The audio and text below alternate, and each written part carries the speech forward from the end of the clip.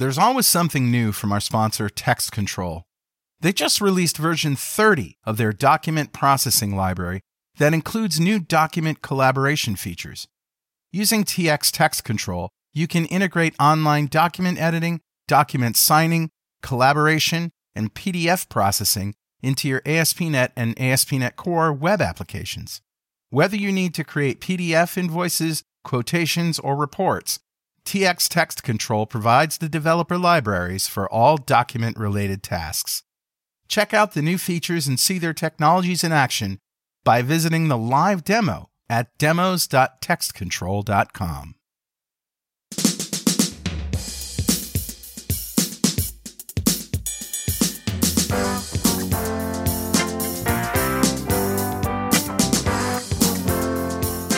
Welcome back to .NET Rocks. This is Carl Franklin. And this is Richard Campbell. Our good friend Chris Sells is with us. We'll be talking to him in a few minutes. But first, I want to check in with my buddy Richard. How you doing, man? How's Canada?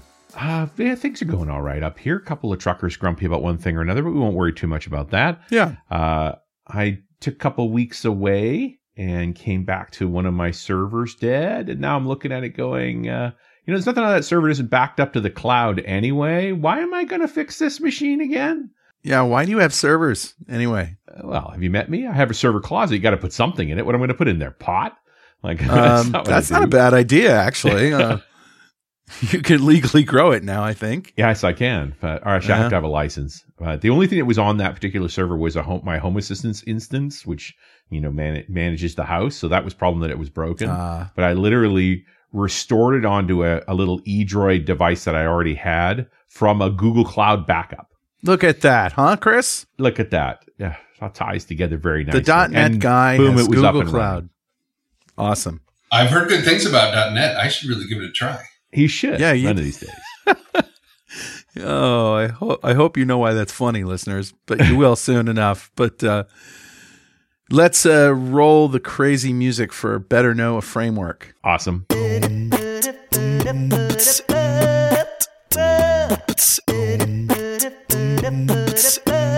All right, man. What do you got? Well, for those of you who don't know, Chris was once a Microsoftie and before that a developmentor guy, and he schooled us on the garbage collector on .NET Rocks, those many years ago when you worked for Microsoft. Show number 6 or show number 10? Something like that.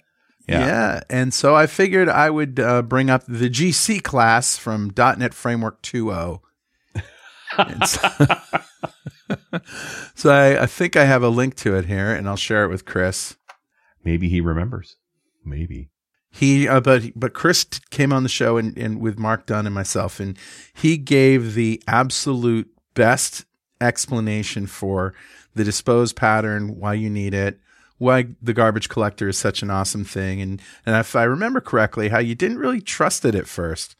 And, because being a C++ developer, being a COM programmer, reference counting and stuff, and it was kind of a struggle to let go, Luke.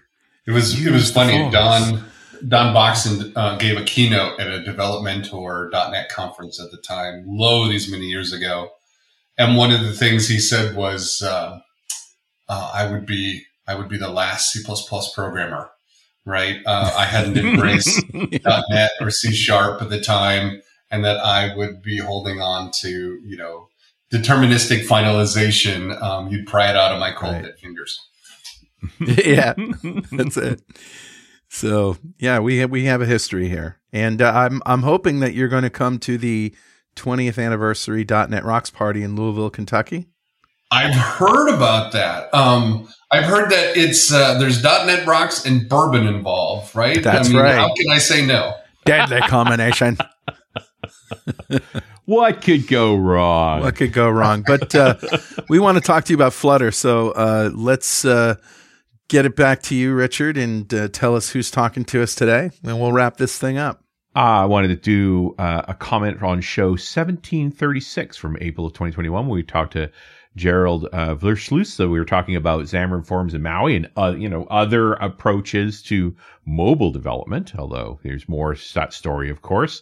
Mm-hmm. And this particular comment comes from David Valderrama, who said, "Hi, I've been listening to you since 2016.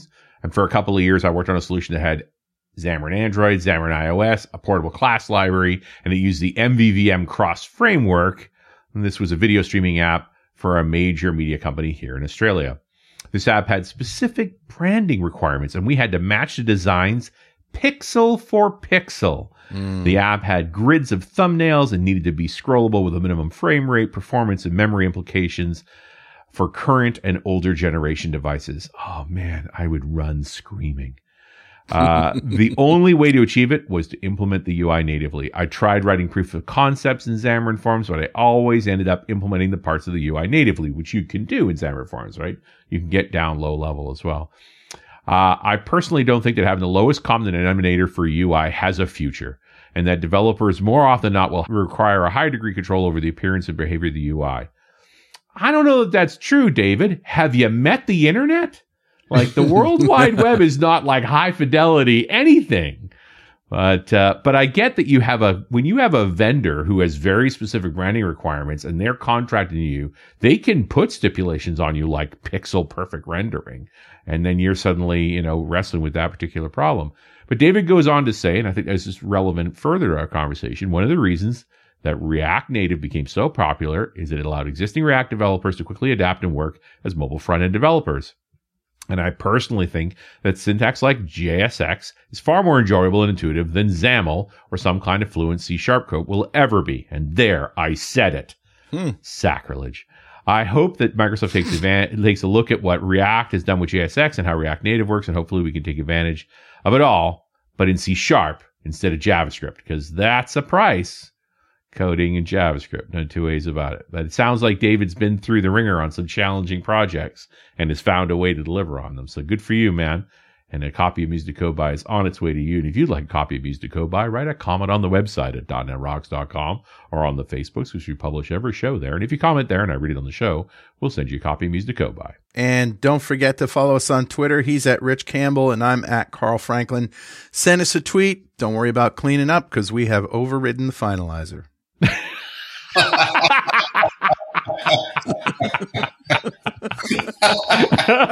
You just rolled that one out, didn't you? Boy, oh boy. The show there. I think we peaked. I don't think it peaked. Yeah, you've been great. Thanks so much. Tip your wages. Try the veal.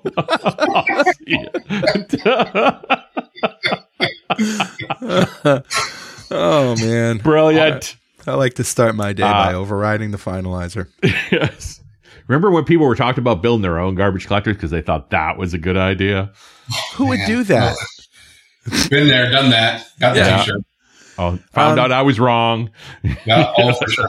100%. Well, anyway, just to formally introduce Chris, let me read his short bio here. He is a Google product manager on the Flutter development experience. He enjoys long walks on the beach.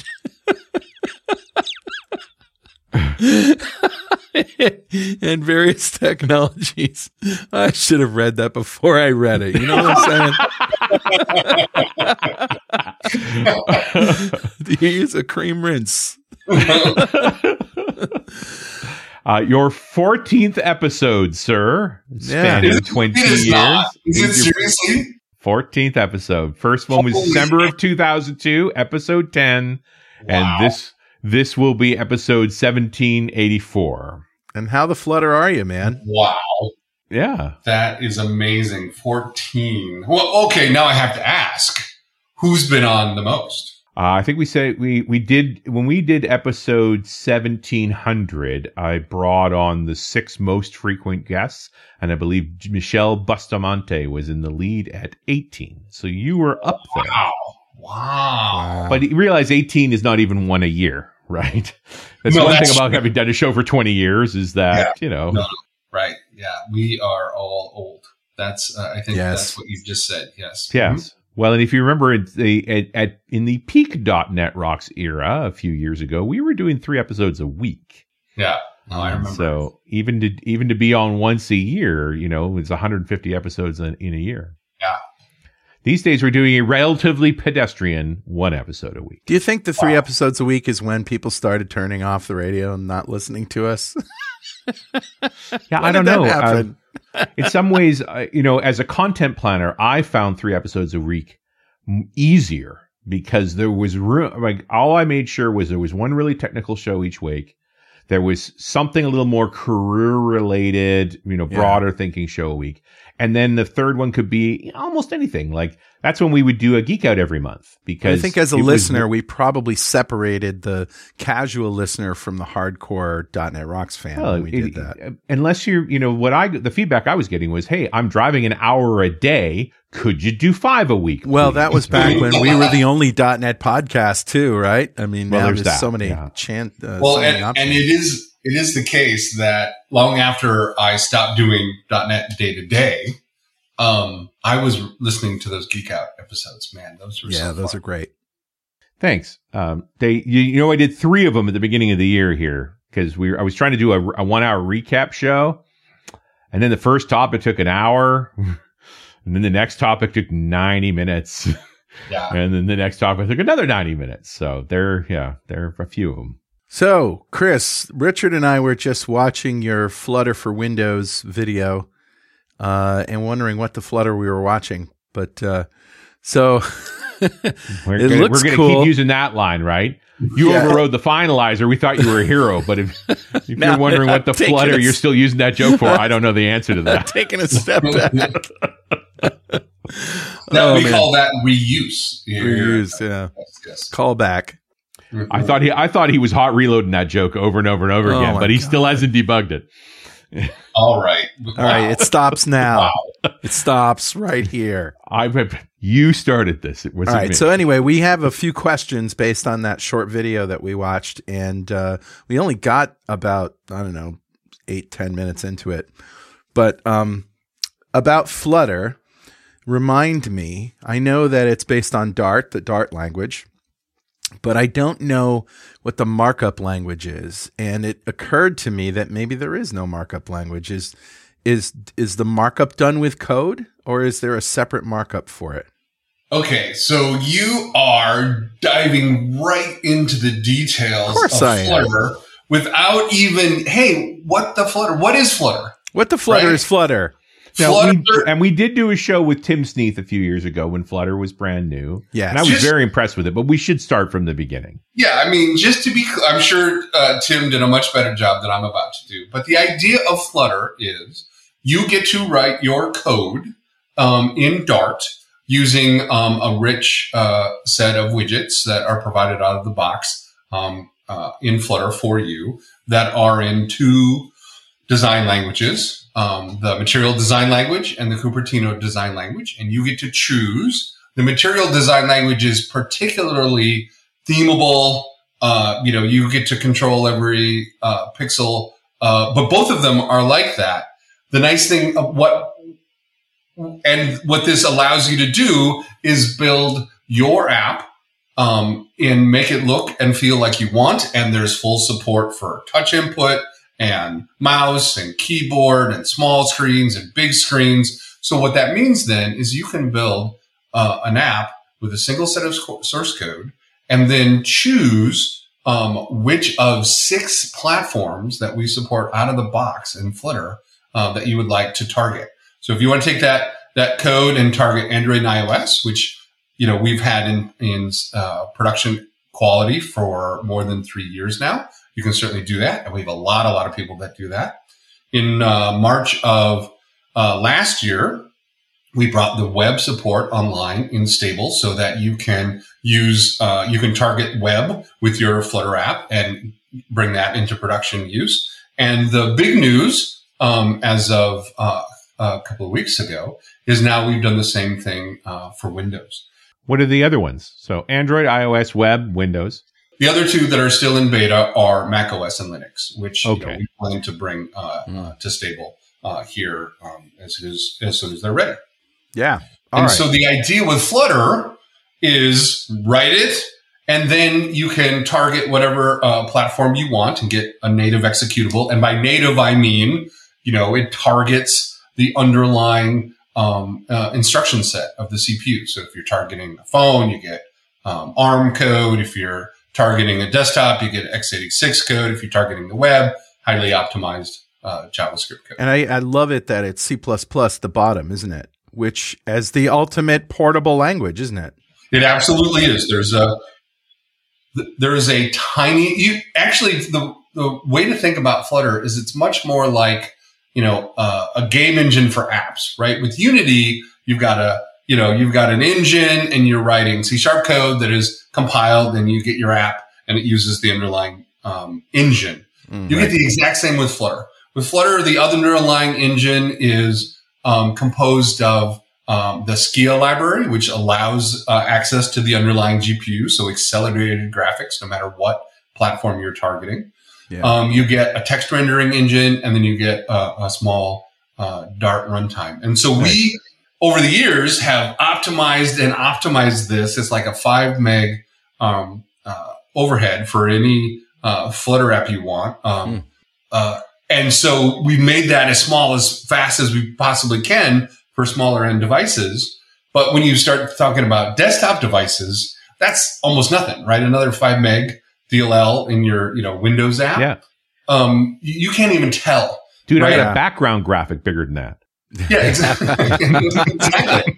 Right. So, I mean, you double click on a Flutter Windows app built in release mode and boom, it is loaded, right? You can barely turn your head fast enough to see. But I also appreciate that you've come from mobile and are going to desktop. So, your footprint tends to be light that way, as opposed to trying to go the other way and cram desktop stuff into mobile. The real question is, we have high expectations in the desktop world. I got a 4K screen here, man.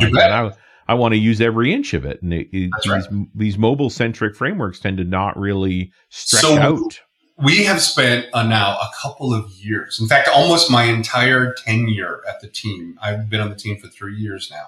And almost from day one, we started, hey, what do we want to do about desktop? How do we make sure that we can do that? And so, for example, we have the concept of visual density, right? So a touch app, you want things to be spaced out more because you want to use your meaty fingers to touch things and you don't want it to overlap. But on a desktop form factor, you want to use a mouse, right? With a tiny little pointer. So you want things to be tighter, right? So we have things like that built in. We have, full support for keyboard and mouse and touchpad, built in. The ability to, know. We have a class in Flutter called Media Query. So you can say, how wide is my screen? Do I want to have, a small, app and do navigation that way? Do I want it to be bigger? Do I want it, to show the drawer, already expanded? How do I want to do navigation? All of those things are built in, and more. As one example of the and more, anything we've built, ultimately goes down to the native layer, right? I mean, we have something called an embedding. And the idea is that is the layer, that's the hardware abstraction layer, except for it's the platform. Right? Think of it as the platform abstraction layer, right? Where, you get input from the system and you can provide output that goes to the screen. And it all goes through this layer. And then above that layer, you're just writing your Flutter code. But it might be that you want to gain access to some API that we haven't exposed to you directly. And that's totally fine. You're writing your Windows app and you want to get to some cool WinRT or COM or Win32 API. You can totally do that. And you can either do that. We have something called Dart foreign function interface. So you can just load DLLs and call C APIs directly. And in fact, Tim Sneath has built an amazing library that's available for Windows developers that literally has already done the mapping to thousands of Win32 COM and WinRT APIs that you can just load his library and make those calls. You don't even have to write, you don't have to parse the structures and figure out how to lay things out like you would, with JNI for Java or the importing stuff you do in .NET, right? All of that, he's done that for thousands of APIs already. Or if you want, there's always a native wrapper around your Flutter app. There's always what we call a runner. So there's a Win32 window, right? With, get message, dispatch message, right? That also loads up your Dart and Flutter code and bootstraps it and runs it. And if you want to put native code in that part of your app and then pass messages back and forth between your Dart and your C++, you totally can. Or if you want, we have almost 15,000 Flutter compatible packages and plugins that you can just drop into your app, of which more than 200 of them have Windows specific code that have already wrapped these APIs and provide a nice Dart API for them so that you can just drop them in your app and make calls to those underlying Win32 APIs. So going back to your commenter, Flutter is not a lowest common denominator UI framework at all. Mm-hmm. We expect people to get to the underlying native platform to make sure that when they target Windows, 90 plus, 95, 98, however many percentage of it is cross-platform code. Mm-hmm. But you always want to tailor. You always want to take advantage of the underlying operating system. Platform. That's right. And we expose that. You write a tiny little bit of platform-specific code, but the rest, the vast majority is all Dart and Flutter. That's very cool. How does the platform-specific code live? Is this a if Windows thing? Are these directives? Like, how do you do it?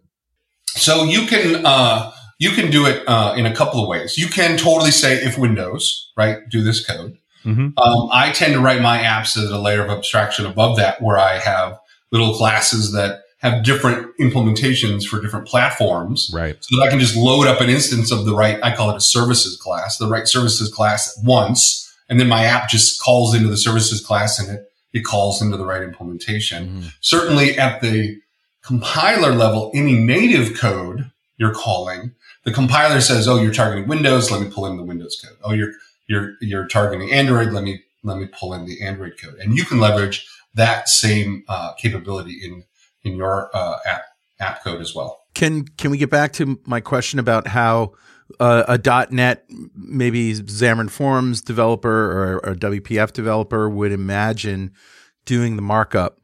I don't use the Fluent or Cupertino design languages, so I'm not sure exactly how that is expressed. Yeah, so Fluent is the Microsoft based design language, and there is a community implementation of that language for Flutter as well, which you saw in the video. Material and Cupertino were the ones that were built out of the box. Yeah. There's also one for Mac that somebody has built, macOS desktop design language. Right. So the community is fully, enabled to build up these design languages to support whatever set of UI frameworks that they want.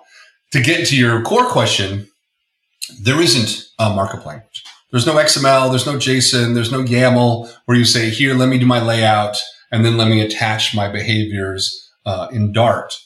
Instead, it's all Dart. It's all a Fluent API. Essentially, That's cool. What you do is, at the very top of your app, you create an instance of a widget, and you hand it to the run command, and it runs it, and then that widget is composed of other widgets, which is composed of other widgets, and sure. It's widgets all the way down. And it's the developer experience, sort of the instant hot reload kind of thing, where you can make a change in the code and to the side you see how that renders immediately. Mm-hmm. That's right. All of the hot reload is built in, and the way that's enabled, people ask us, "Hey, why did you choose Dart instead of some other language?" And the answer is because we had a number of requirements that only Dart fulfilled. For example, Dart allows targeting JavaScript, targeting ARM, targeting x86. Right? It's got all these backends, right? So we get high performance, assembly language instructions when we build for the release. But the other thing it does is it's got a VM. Dart has a VM. It's just it has a just-in-time compilation mode, which is what enables hot reload. So while you're debugging, your app is much bigger and it takes up way more space in memory, and it's a little slower, and it uses just-in-time compilation instead of ahead-of-time compilation like you get at release. But all of that enables a much faster development cycle. Yeah. Right? Because, you make a change, you save your file, and by the time you turn your head, you see that change with the existing data in your app, right? So that is what, the two modes of Dart gives us, right? The VM mode and with the jitter and the ahead of time compilation. You get the best of both there. Right. And is it actually under the hood just the same compiler, just literally running in different modes? So there's no behavioral differences between them. Yes, it is exactly the same compiler running in different modes. 100%. No, it seems very, Dart is the CLR in some respects because it deals with all that cross-platform stuff and different hardware implementations and so on. And then you've got this sort of same effect of being able to dynamically change stuff and use this Roslyn-like compiler that is a service and either is fully compiling to a platform or is doing it dynamically. Yep, and in fact, what we have, one of the things that comes out of the box when you're doing Flutter development is the Dart analyzer, and it runs as a separate process, and it's the thing that gives you all of the the lint feedback and all of the IDE services, right? So if you're in IntelliJ, Android Studio, Visual Studio Code, or, you've hooked up an LSP service to Vim or Emacs, right? All of those syntax completions and, IntelliSense is what we call it in the Visual Studio world, right? But all of those services, coloring and lints and quick fixes and blah, blah, blah, all of that's provided by the analyzer, right? That's always running on your code. And I know we had this conversation with Tim back in the day, which was a few years ago now, but I mean, Dart's just not that different. This got semicolons and you will recognize this language. It's not, but it isn't about the language. It's about the framework you're working against. The language has never been the problem, really. Yeah. No, it's funny. People are like, well, it's Dart. It's not as good as, insert favorite language here. And to that, I will say two things. One, it is an optimized language specifically for doing client-side development. So it's got all the features that you needed to have. It's got classes and async and await, and it's got garbage collection, and it's got extension methods, and it has all of these features. In fact, Dart, we just added at the beginning of last year full sound null safety. So if you switch all of your code over to this new mode, the compiler will say, oh, you're trying to pass a null into a type that doesn't support a null. And it can just squeeze out that $1 billion mistake from your code. And there's a mixed mode, right, as we transition, but most of the community has already transitioned. And so what that gives you is sound null safety that the compiler doesn't have to do that check anymore, right? So your code is smaller because there's no checks. Your code runs faster because there's no checks, and it's safer because the compiler is doing the checks instead of doing it at runtime. It's like a triple win. I love Link, Chris. What can you do for me? Well, it's interesting. So there's two versions of Link. One, I'm with you, Carl, I dearly, dearly love. And one was an interesting experiment that I don't believe ever really made its way into came to fruition. Yeah, I don't think so. Right, the language integrated query has two modes, and the mode that I don't think ever really took off was the write SQL like code in your C#, and then as syntax sugar, which ultimately turns into collection dot select dot filter dot blah blah blah. This fluent API where you say, here's my data, and I want to do a set of transforms on it to get the result, right? That is a super powerful programming paradigm, and it's in all modern languages today, including Dart. Okay. Dart has all of those libraries built in to be able to do all of those linky kinds of things. It doesn't do the weird kind of, let me write code that looks like SQL into my Dart. It doesn't do that. Yeah. Right. But it does the, I have a set of steps and I want to transfer my data. All of that's it there. Right. It's wonderful. And I don't care what the source is. And it's not just relational databases. It can be all kinds of different things. But in the end, I end up with an object tree I can manipulate that I know how to handle. Yeah, exactly right. And of course, there's various. What you want. Exactly right. And there's various ORMs that people have built against, relational stores or document stores and et cetera, et cetera. And then you can just take the data and do what you want. Yeah. And bind it to a client so that people can manipulate. And I didn't have to write a lot of code to make that happen. Yeah, that's wonderful. Now, the magic that is, translating, .NET code, C# code into the equivalent SQL code or whatever, the underlying magic, send it back to the server kind of code. Yeah. Dart doesn't have a facility for doing that. But most of that magic code was very horrible anyway. Mm-hmm. That's right. It was an interesting experiment. Yeah. But ultimately, the thing that everyone wants is the thing that came out of the box in Python, right? List comprehensions, which every modern language has in one form or another. And gentlemen, I'm going to interrupt for one moment for this very important message. Hey, it's Carl and Richard here. We're here with our friend JD Trask from Raygun. Hey, JD. Howdy. We thought we'd just talk to you for a second about how Raygun got started. How did the whole thing come together? It wasn't our first product. We actually built a range of different tech companies prior to launching Raygun, and we built Raygun off the back of how Jeremy and I, the JB of the JB duo, had been monitoring our software previously, where we would email ourselves if there was a fault, and we wanted to build a full system around that. Who would do that? I guess I have. It's a nightmare going all into your inbox. So that was the inspiration. Yeah, that's a great story, and it's a great product. Thanks for making it. Oh, no, it's our pleasure. I honestly think, if I was building a business today, putting something like that in from the get-go, we see customers where they adopt that sort of technology early, and the number of issues they have sort of stays very, very low, from the get-go. It's really impressive when you see really large companies that are actually not sending very many errors because they've taken that quality so seriously from the beginning, right, as well as helping larger companies sort of, bring those numbers down and lower the number of faults. It's really cool to see. Well, we use Raygun at .NETRocks.com, and it does its job. It tells us when there are errors, but we haven't really fixed them yet. So we do have a permanently ignore function for you there, Carl. Yeah, that's a good idea. Yeah. Well, thanks. Let's do this again. Thank you. All right. And if you'd like to know more about Raygun, go to raygun.com and try out a free trial. And we're back. It's .NET Rocks. I'm Richard Campbell. That's Carl Franklin. Yo.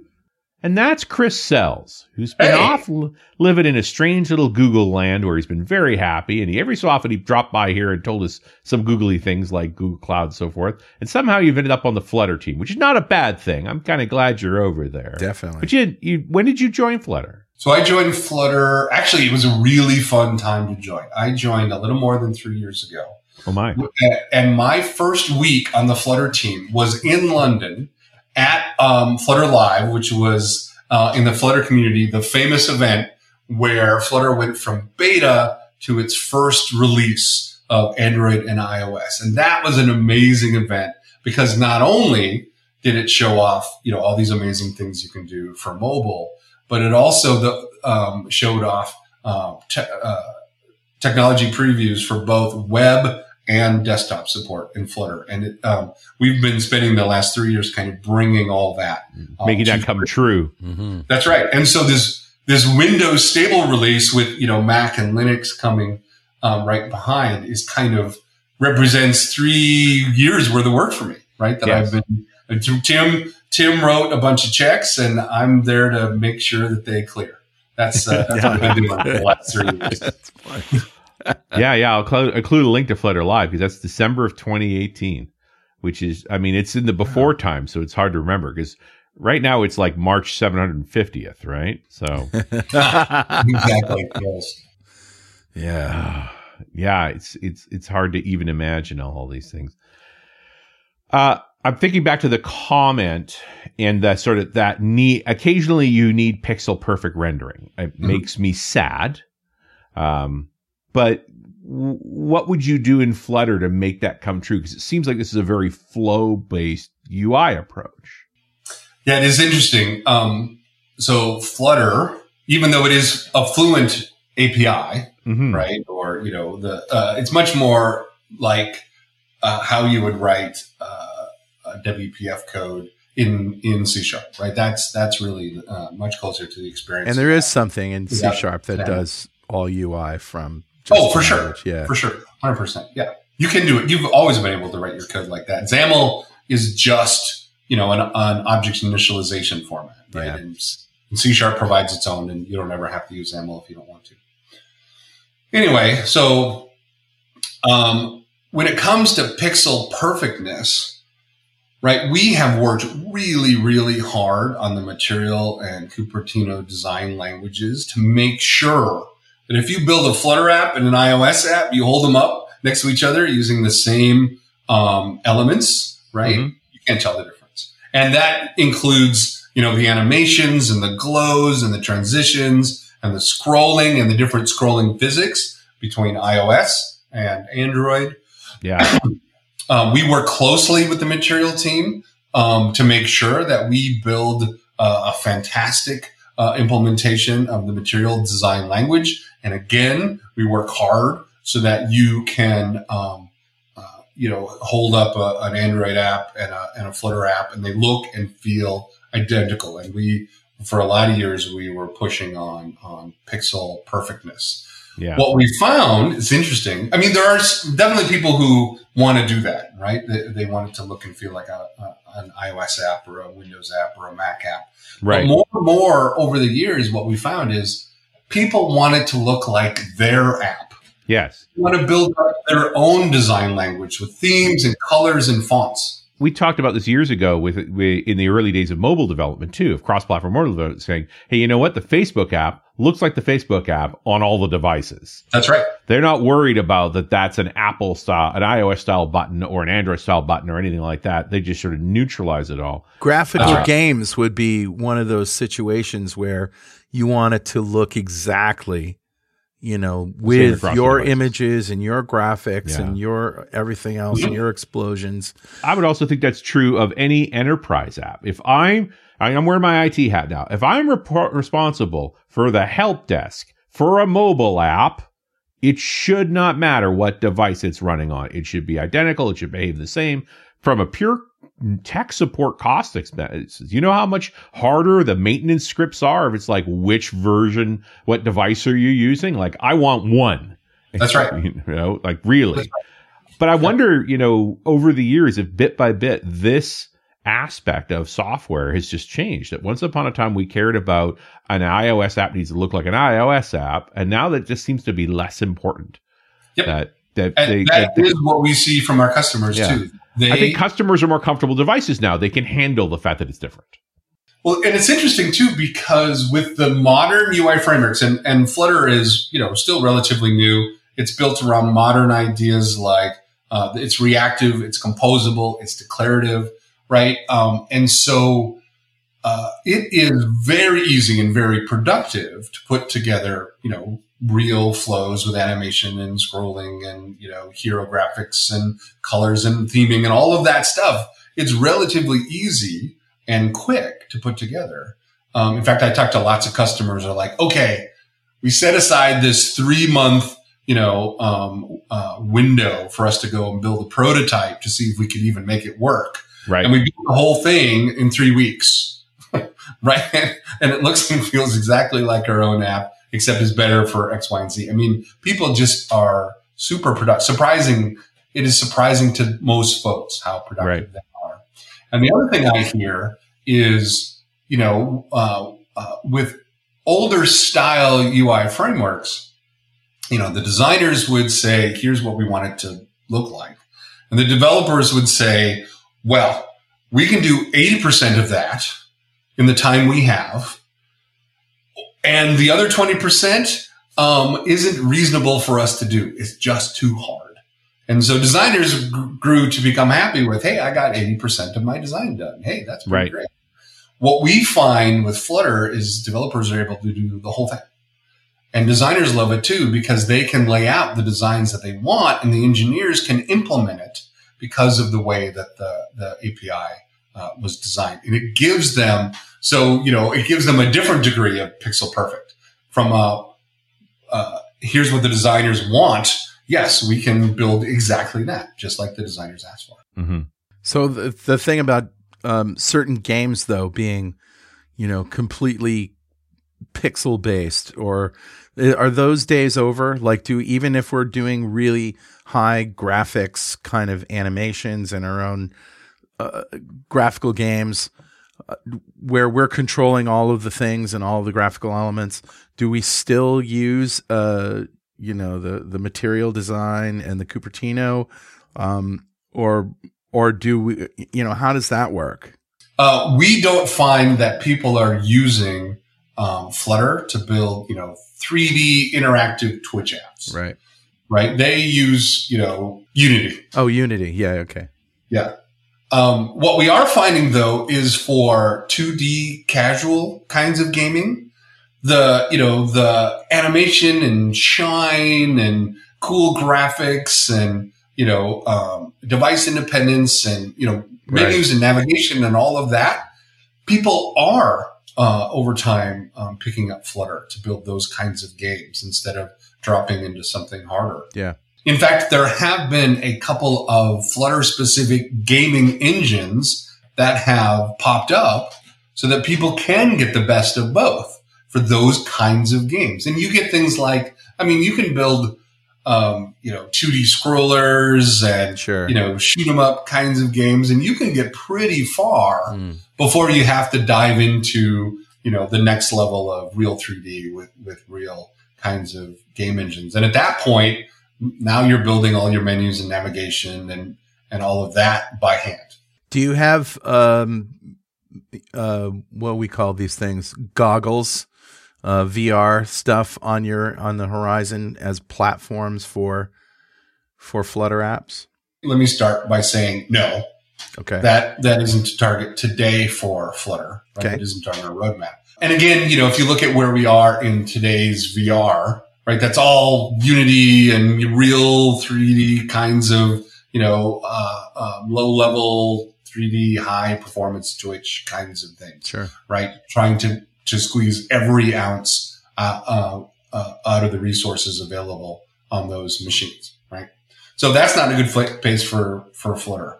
However, if you think about the future of those kinds of both VR and AR kinds of experiences, you can imagine, gosh, I want all of my existing apps that already today run on my phone. I want them, right? I want my messaging. I want my communication. I want my music. I want my video playback. I want all of those experiences available.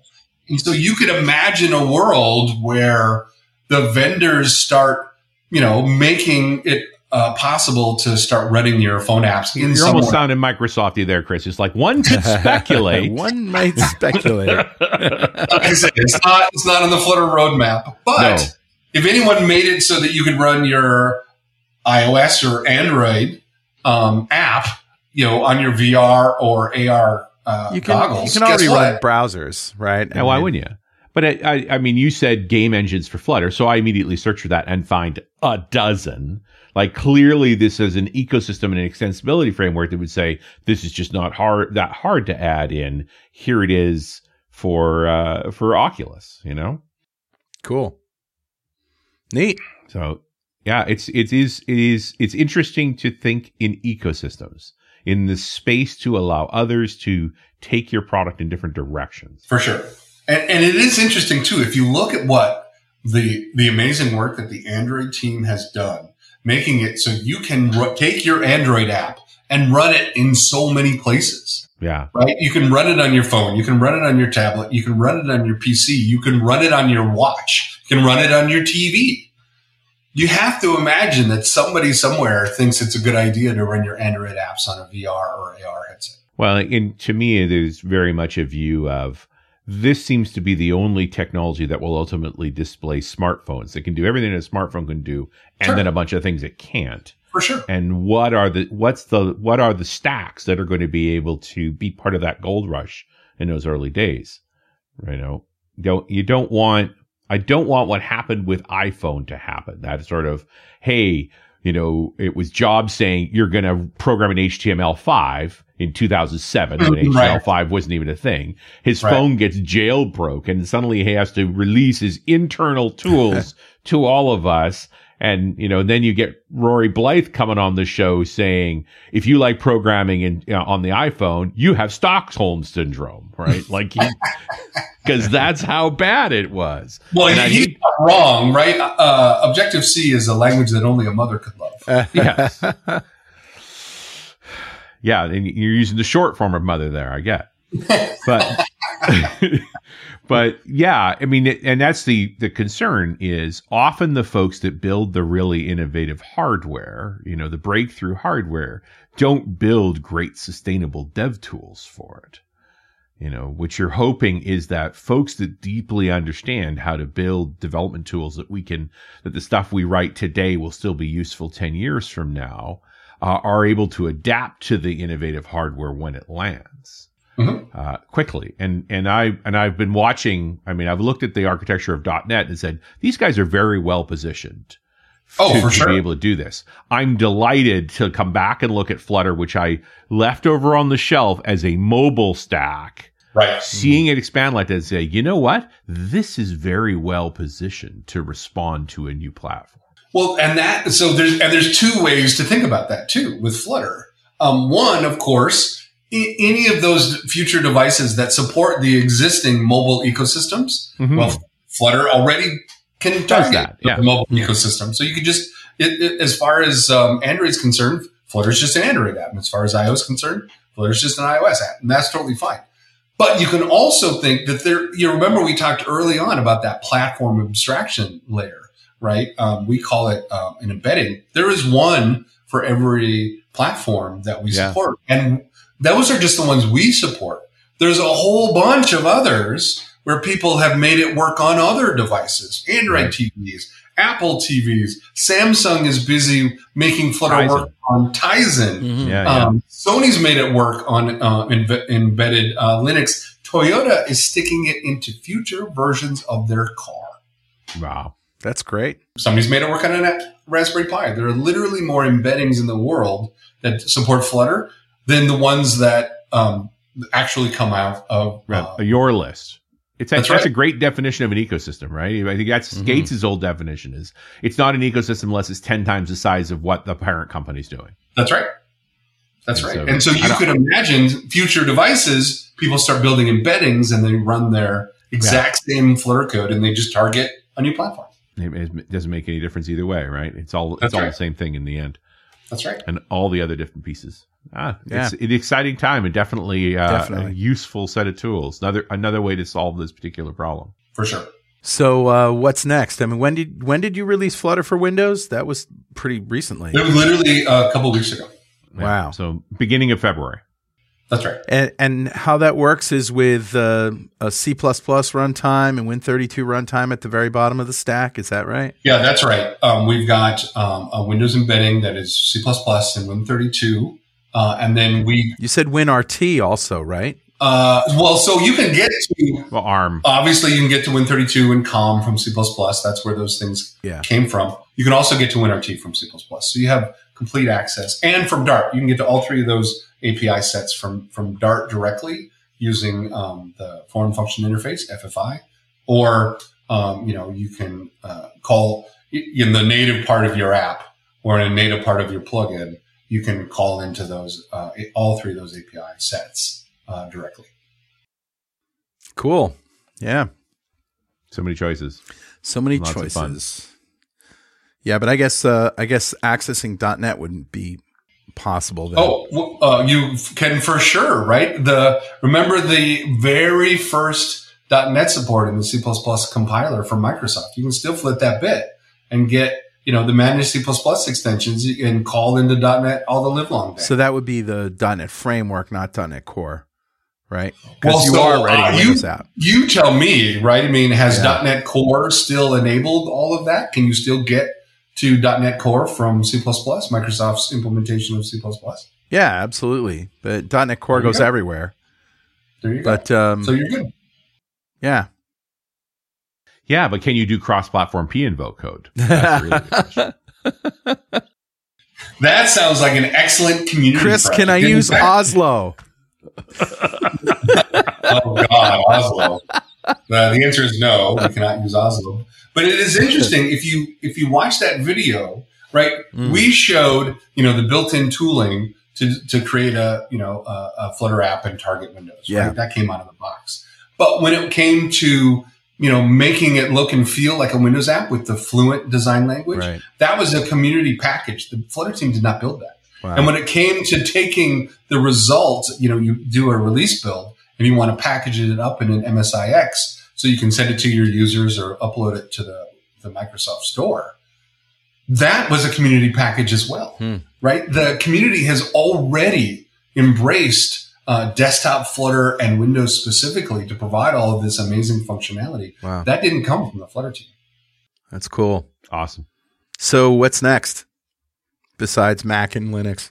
Oh, well, you mean after VR and AR? I can only imagine being Flutter directly into your brain. Neuralink. That's right.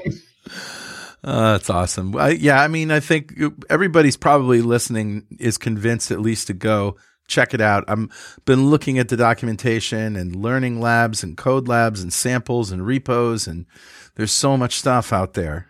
So I would. Oh yeah, the Flutter developer relations team is second to none. They are fantastic. That's great. They care deeply about making sure all of the docs and samples are approachable and immediately usable. They have a set of YouTube videos on their channel that are fantastic, and that is just a tiny fraction of this huge Flutter developer ecosystem. There are so many amazing things that I learn about from the community doing Flutter that I didn't know about, and I'm not running. I don't have my finger in the thumb on any scales. It's just happening. It's amazing, right?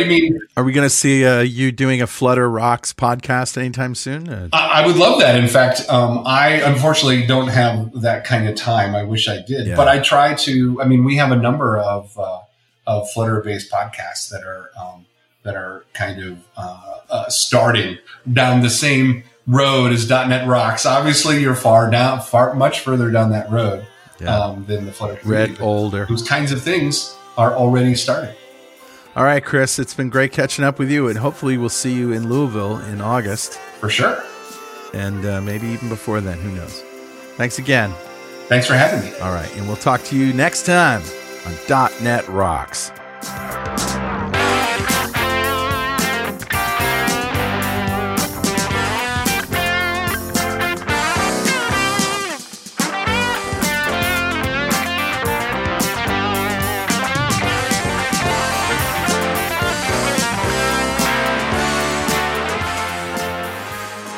.NET Rocks is brought to you by Franklin's Net and produced by Plop Studios, a full-service audio, video, and post-production facility located physically in New London, Connecticut, and of course in the cloud. Online at pwop.com. Visit our website at dotnetrocks.com for RSS feeds, downloads, mobile apps, comments, and access to the full archives going back to show number 1, recorded in September 2002. And make sure you check out our sponsors. They keep us in business. Now go write some code. See you next time. Got a transmitter banned by the FCC. Yes, I'm a